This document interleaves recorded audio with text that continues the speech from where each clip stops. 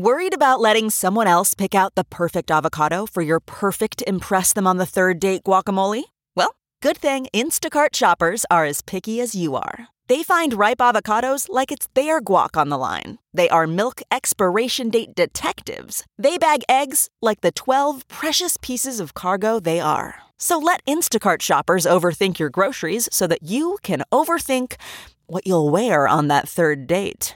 Download the Instacart app today to get free delivery on your first 3 orders, while supplies last. Minimum $10 per order. Additional terms apply. Didi's Big Debut. Written by Ambreen Ali. Published in The Wired China. Read for you by Kaiser Guo. When Xi Jinping lined up the leaders of the world's biggest tech companies for a class photo during his 2015 Seattle visit, the man standing in the top row, second from the left, had plenty of reason to smile. Not only had 32-year-old Cheng Wei been invited to a room full of A-listers, the chief executives of Amazon, Facebook, Apple, and Alibaba were all there, but his chief rival, the CEO of Uber, had been kept out. Cheng's ride-sharing app, Didi Chuxing, was only 3 years old at the time, but the photo foreshadowed Didi's spectacular rise. The next year, Uber threw in the towel in China, leaving Didi Chuxing to enjoy a near monopoly in the largest commuter market in the world. And over the next 5 years, Cheng expanded Didi's operations well beyond China. The company now operates in 15 countries, with plans to launch soon in Western Europe, and well beyond ride-sharing. With on-demand food delivery to on-demand freight services to the co-development of vehicles with automakers, Cheng now talks about a future in which Didi is the one-stop shop anytime, anyone, or anything needs to go anywhere, a single app able to calculate complex transportation routes that encompass rail, buses, carpools, private cars, and bikes. You better believe they have grand ambitions, says Tu Le, founder and managing director of Beijing-based advisory firm Sino Auto Insights. They want to go down in history as the first Chinese global brand. Indeed, as Didi prepares to go public in the U.S., many analysts say the company that Cheng built could join an elite club. While nearly 40% of the world's unicorns are based in China, only 5 Chinese companies trading in the U.S. have a market cap that exceeds the 100 billion mark. Didi, with $25 billion in capital raised from investors that include Apple, Toyota, Alibaba, Tencent, and SoftBank, could become the 6th when it debuts in July on the New York Stock Exchange. Transportation is a multi-billion-dollar revenue market globally, says Arun Sundararajan, a business professor at New York University and author of The Sharing Economy. You're talking about a market that is bigger than the market that spawned Google and Facebook. The room to grow is immense. Didi's core business, the taxi-hailing app, already boasts a global reach of 30 million drivers, 550 million users, and a recent milestone of 60 million trips in a single day. The company now controls 90% of the Chinese ride-sharing market and is rapidly expanding its global reach. But while tech companies like to talk about network effects, the notion that a company with enough momentum can become a global phenomenon that is too big to topple, ride-sharing is a local business with local regulations and quirks and hardly a sure thing. And if Didi benefited from being in the good graces of the Chinese government back in 2015, the company's biggest challenge today seems to be on the home front. In recent months, the authorities have repeatedly fined and reprimanded Didi, and Beijing, which is trying to rein in big tech firms it has long allowed to operate as near monopolies, could be a major obstacle as Didi tries to gain command of the global mobility market. The market norms that exist in China are constantly evolving, says Jacob Parker, Senior Vice President at the U.S.-China Business Council. This is a company that saw incredible growth and development. It has had to deal with the political backlash of becoming a little too big for its britches. Uber ambitious. Cheng Wei was 29 in 2012 when he left an 8-year stint at Alibaba that had taken him from a sales job to vice president of Alipay, the payment platform for the e-commerce juggernaut. He launched Didi Dache, a taxi-hailing company, with $10,000 in seed money from a coworker at Alibaba Guanggang. The premise was simple. Tired of struggling to hail cabs and get around Beijing's congested streets, Cheng saw an opportunity to build an Uber-like app for China. But instead of private cars, an impractical service in a country where only 17% of people own cars, Didi Dache worked with existing taxi companies to facilitate rides. Dozens of other startups had the same idea, but Cheng's ambition set his venture apart.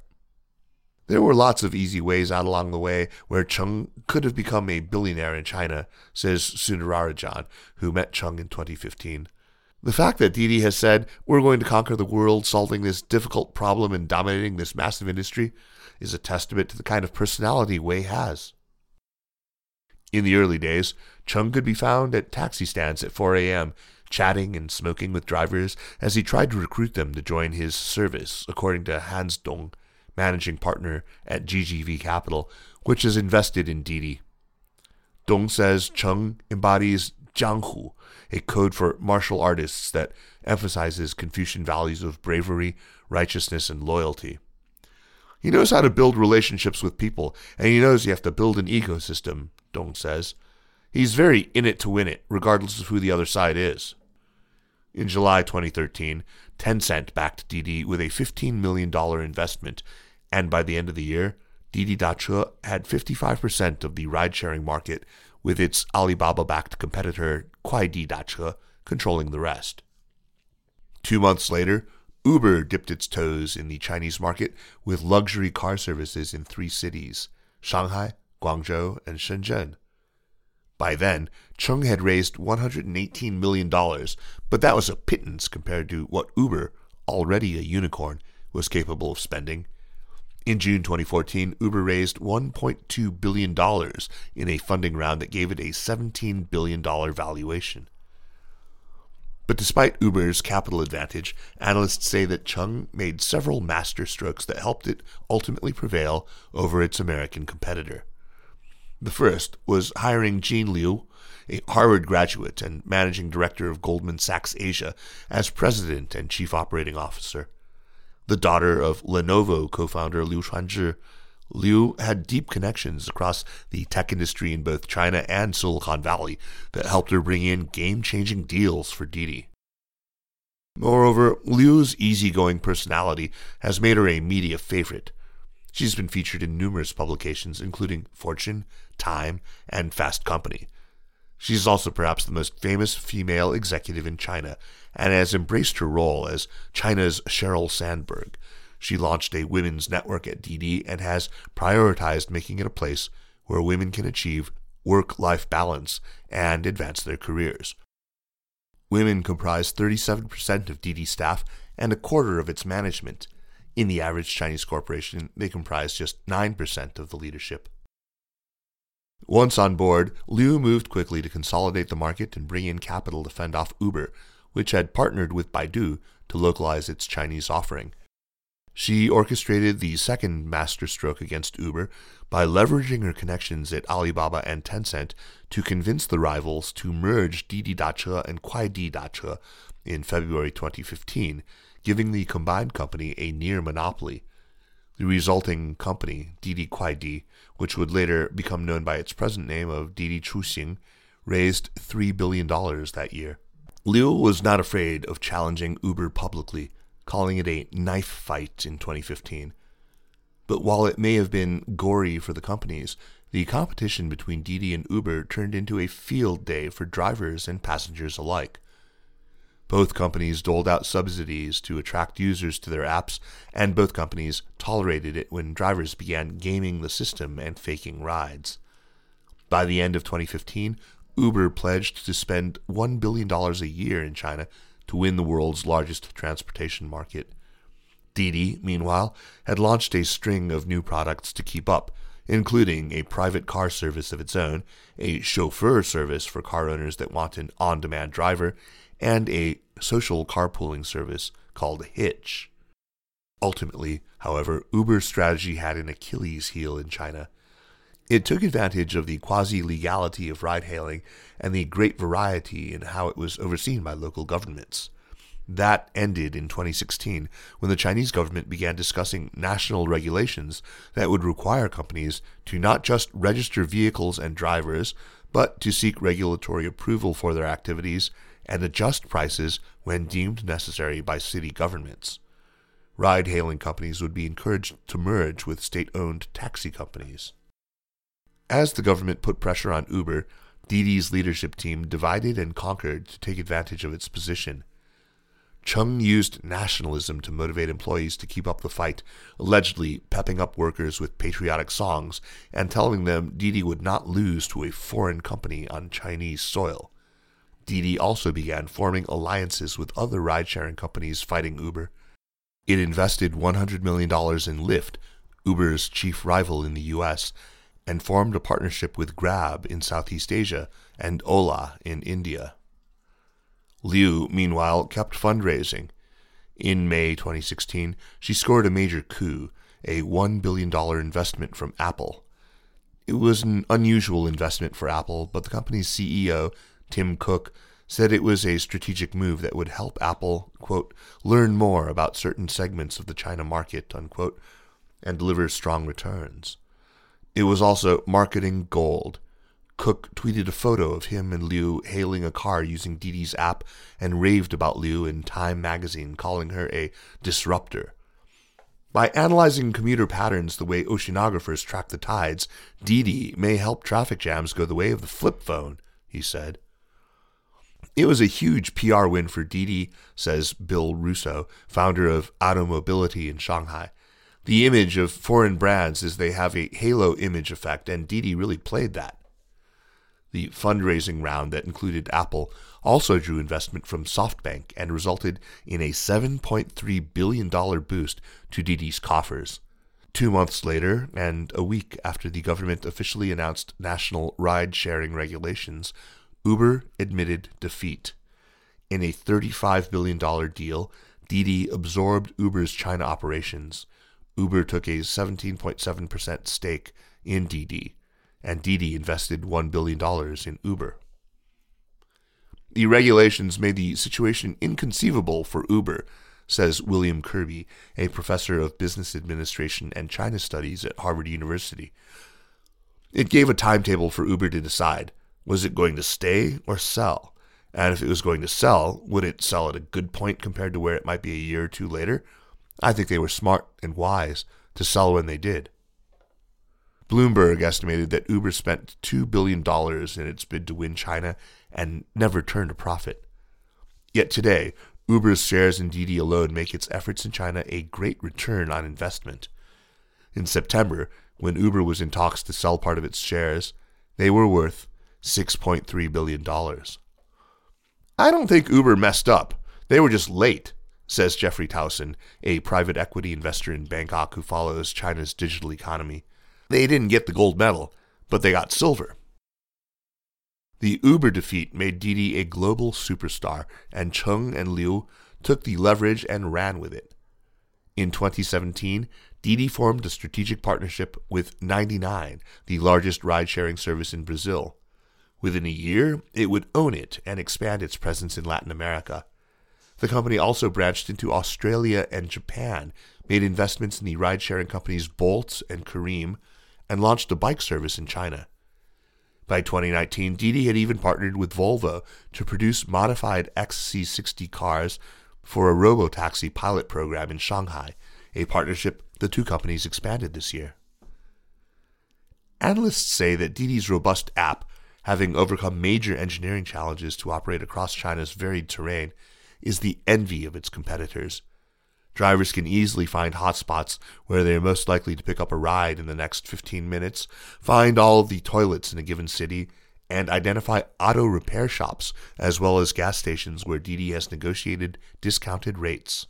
And the company's foray into artificial intelligence, both for autonomous driving and mapping capabilities, could herald a new era of smart cities. Today, Didi has so much information about how traffic moves around China that it helps cities manage flow. In about 24 Chinese cities, its data determines when an additional lane should open or streetlights should change, making it indispensable to local authorities and very much part of the public infrastructure. Uber was very aggressive, but they don't innovate for a damn, says Towson. Didi is the mobility super app, and they're merging all of the data, bus data, metro data, traffic light data, to get us closer to a transportation smart city, to a point where traffic becomes dynamic. They're sort of in a different class in terms of that integration of the technology in the physical world, notes NYU's Sundararajan. Uber and Lyft may have some of these capabilities, but they haven't implemented them in cities. Didi, almost in real time, had agreements with the city governments. Wild horses. Given the social and political context of China, many of the country's tech companies assume roles in the public infrastructure. There is an expectation that monopolies need to cater to the government and need to serve the public, says Shuang Frost, a postdoctoral fellow and adjunct professor at the University of Southern California, who has studied Didi since 2014. Many of China's tech companies show their good citizenship like Didi has by leveraging their data to solve everyday problems. As Jared Huang, a senior product director at Didi, told The Wire, "We're thinking of how to use the data to help bring a better life to our users and city transportation." But this mission wasn't always baked into Didi's operations. It had to be learned the hard way. In 2018, 2 female passengers were murdered by their drivers when they hailed cars through Hitch, Didi's social networking component. There was public outcry as passengers started coming forward with additional allegations of sexual assault against drivers, and a social media hashtag, "Woman Killed in Didi Hitch," went viral. With Didi clocking 30 million rides a day at the time, its system was getting out of hand. Beijing's Ministry of Transport launched an investigation that found Didi had violated multiple safety rules and fined the company.